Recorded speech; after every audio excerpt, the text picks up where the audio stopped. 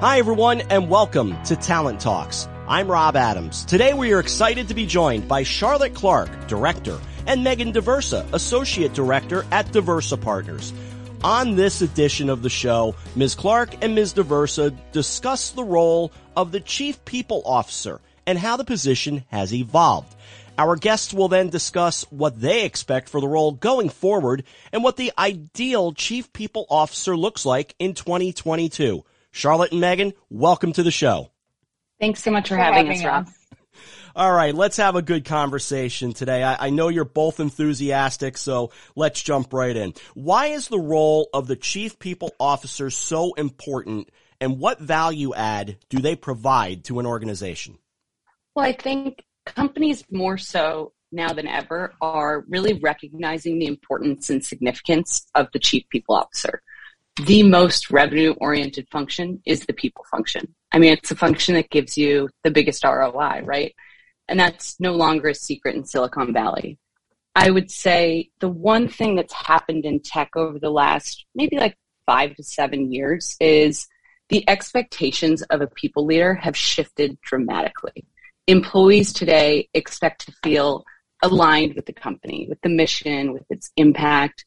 You know, defining how your company has a larger impact on society is no longer a choice. I think purpose is a necessity. And so if employees don't feel that alignment, you know, there are so many other companies out there that they can join. So the role was different 10 years ago. Now, HR isn't HR. It's people, it's culture, it's another innovation hub for the organization, just like product innovation.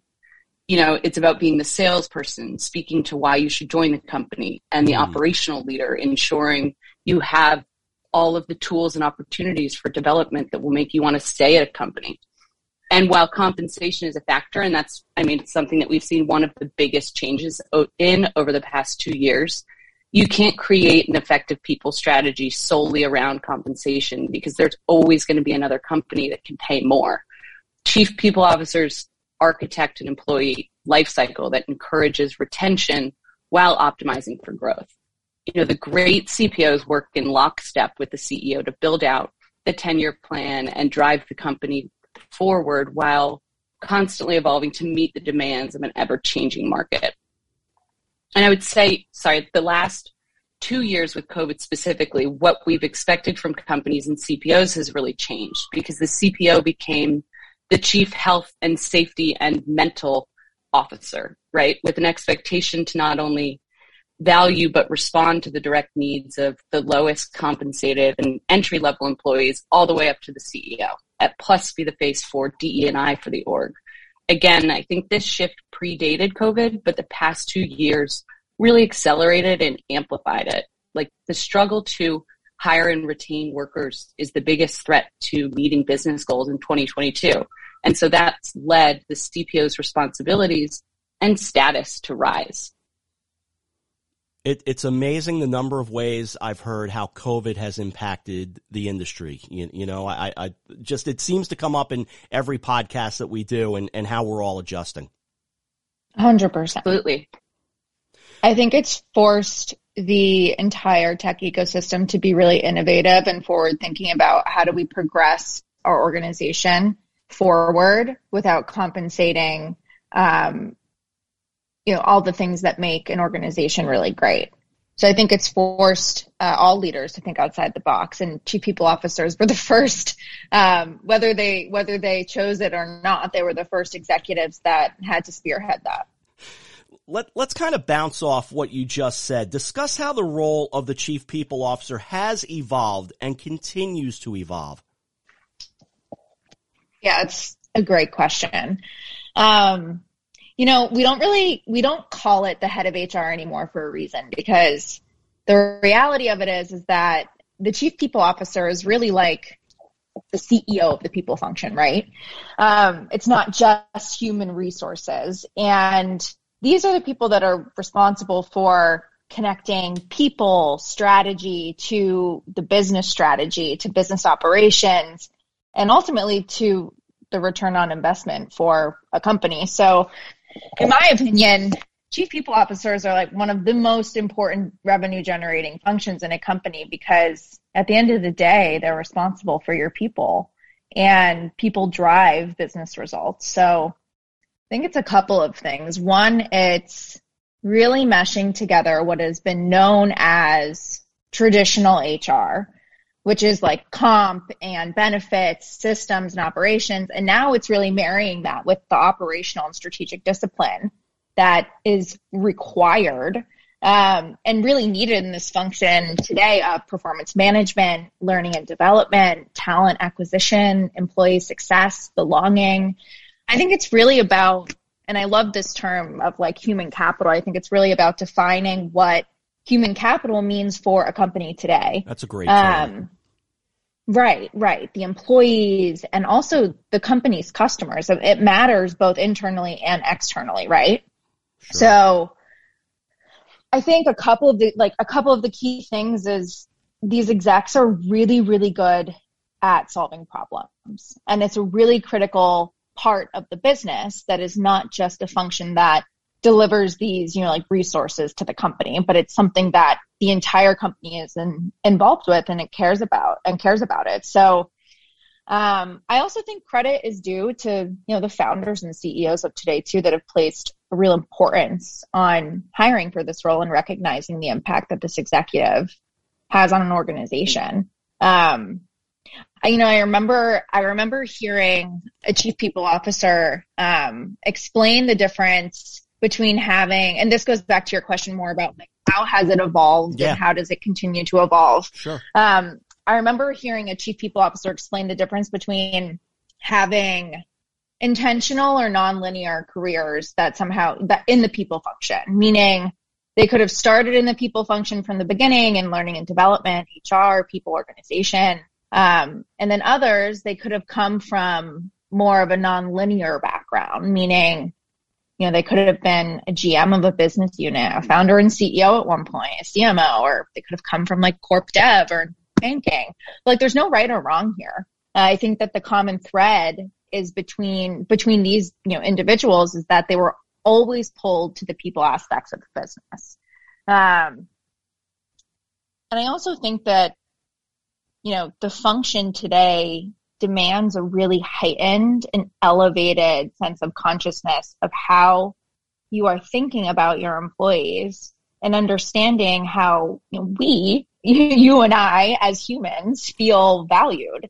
And another term that I'll throw out that I absolutely love and I've loved learning about it is just more about, I think the best leaders in this space are authentic and create a space of psychological safety in an organization. I think that's a term that you and I have both probably heard a lot. And it's a term that I love and that we're hearing more and more of today. I think that in tech and especially in HR, Google did a study on this. It was called Project Aristotle. This was probably back in like 2012 or something, but they did a study where they basically studied what made really high performing teams. And they found that team norms and psychological safety made their teams perform at their best. So today, people executives are creating workplaces where employees feel comfortable sharing and bringing their ideas forward. And today's chief people officers create these environments where employees feel really empowered to engage. I also think that is a huge factor in retention, culture, and just innovation for the function in general. Do you think CPOs are the next presidents, CEOs, COOs, etc.? And what similarities do you see in the roles? I'll throw it to both of you. We love this question. I love it. Yeah. And I would hope so, and I think it can happen and we will see it more and more, but only business-minded CPOs who understand the enabling elements of HR to driving enterprise performance, right? And HR as an innovation hub. As Megan mentioned, we're seeing these quote unquote non-traditional HR leaders, people who came from other parts of the business. Maybe they were GMs previously. They're moving into the CPO role. So I think progressive organizations will move the CPO into president or CEO roles because they understand talent and culture are the true enablers of performance. again, like there's no more valued asset than the operational aspect of people. The people charter is the company charter. People and operations of a company are interchangeable, and you can't have success in one without the other. So with the right people around them, yeah, CPOs can easily step into the role of CEO and president because it's so much of their role already today. That's a very good and promising answer. That's excellent. Megan, anything from you? I think that another interesting way to think about the evolution of the people function in terms of becoming company operators outside of just HR and people. Especially for a lot of companies that provide, like take a Lattice, for example. I think a lot, or an Envoy, like products that are working to get employees back to work and products that are also like chief people officer's favorite. I think there's a really interesting dynamic where the chief people officer for those companies, like I think that they might as well be the CEO. And I think we are seeing oftentimes more than not that, CHROs are being called to be the CEOs, the COOs for those companies because they've lived and breathed. They're the spokespeople for those products. So I think that's also another vertical, outside of the fact that regardless of what product a company is offering, yes, I agree that HR, traditional HR has transitioned to chief people officers that are real operational leaders. And that can mean, that can be for any type of industry or company product. So we've discussed the evolution and we've discussed the potential for what a CPO can become. What's the ideal chief people officer in 2022? What qualities do you look for in a CPO for your clients? And do you expect this to change in the next 5 to 10 years? Why would that be? Yeah. I think if you take experience, operations, people, talent, culture, and infrastructure, to support the scale of a business, that is the chief people officer. I think at this point in time today for people leaders, there's no one size fits all. I don't think that there is only, one type of ideal chief people officer. I think that the chief people officer is different for every company, and what that company's mission, goals, and objectives are, like that is what is ideal for them. I definitely expect the landscape, of chief people officers to change in a way. And in a way, I almost, I implore it changes over the next 5 to 10 years, because if it doesn't change, that means that we aren't continuing to evolve and diversify workforces and thought leadership. And we know that building a company should reflect what your employees and customers look like. Diverse teams mean varied experiences, which in turn only amplify creativity and disruption and trust and innovation even more. But I think that Daversa Partners in general is really serious and really passionate about amplifying the need to build diverse teams and reshaping what the current landscape of tech looks like in general. Charlotte, do you want to add anything too? No, I completely agree. I think that the diversity conversation is one that we're having across the board, and it's like we're kind of sitting here thinking, finally, diversity of background, diversity of thought, diversity across the board.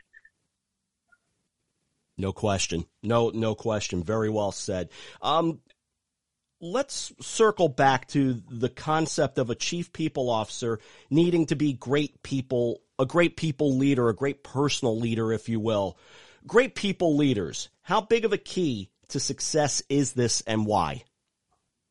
Huge. People are, yeah, it's everything. People are what accelerate your business forward, right? As I said earlier, people will define a company's success. So having a CPO who can lead, inspire, connect, and motivate is crucial, right? What's an organization without its people? It's just a product, which is still important, but your team, a company's people drives the organization forward. And I can't think of a more important role in the executive suite than the one in charge of people. Yeah. I think it goes back to the point of, I think the best people leaders are incredibly authentic, and it creates a sense of connection with their employees, with an organization.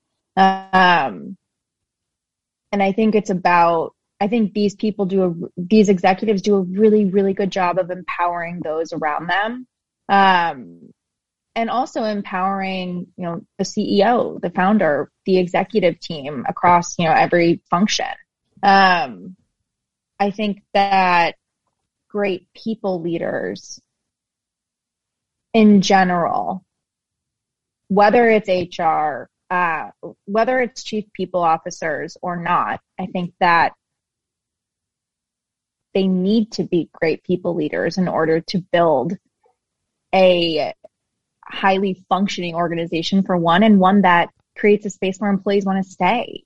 It's such a competitive market where I think if you're a great people leader in general, and you're creating and cultivating that kind of culture inside of an organization, you're creating a space where employees want to stay and they want to be along for the journey and the adventure and the ride. And I think that great leaders do that for their organization and for their employees. You both said it so well. It's everything. Mm-hmm. It is everything.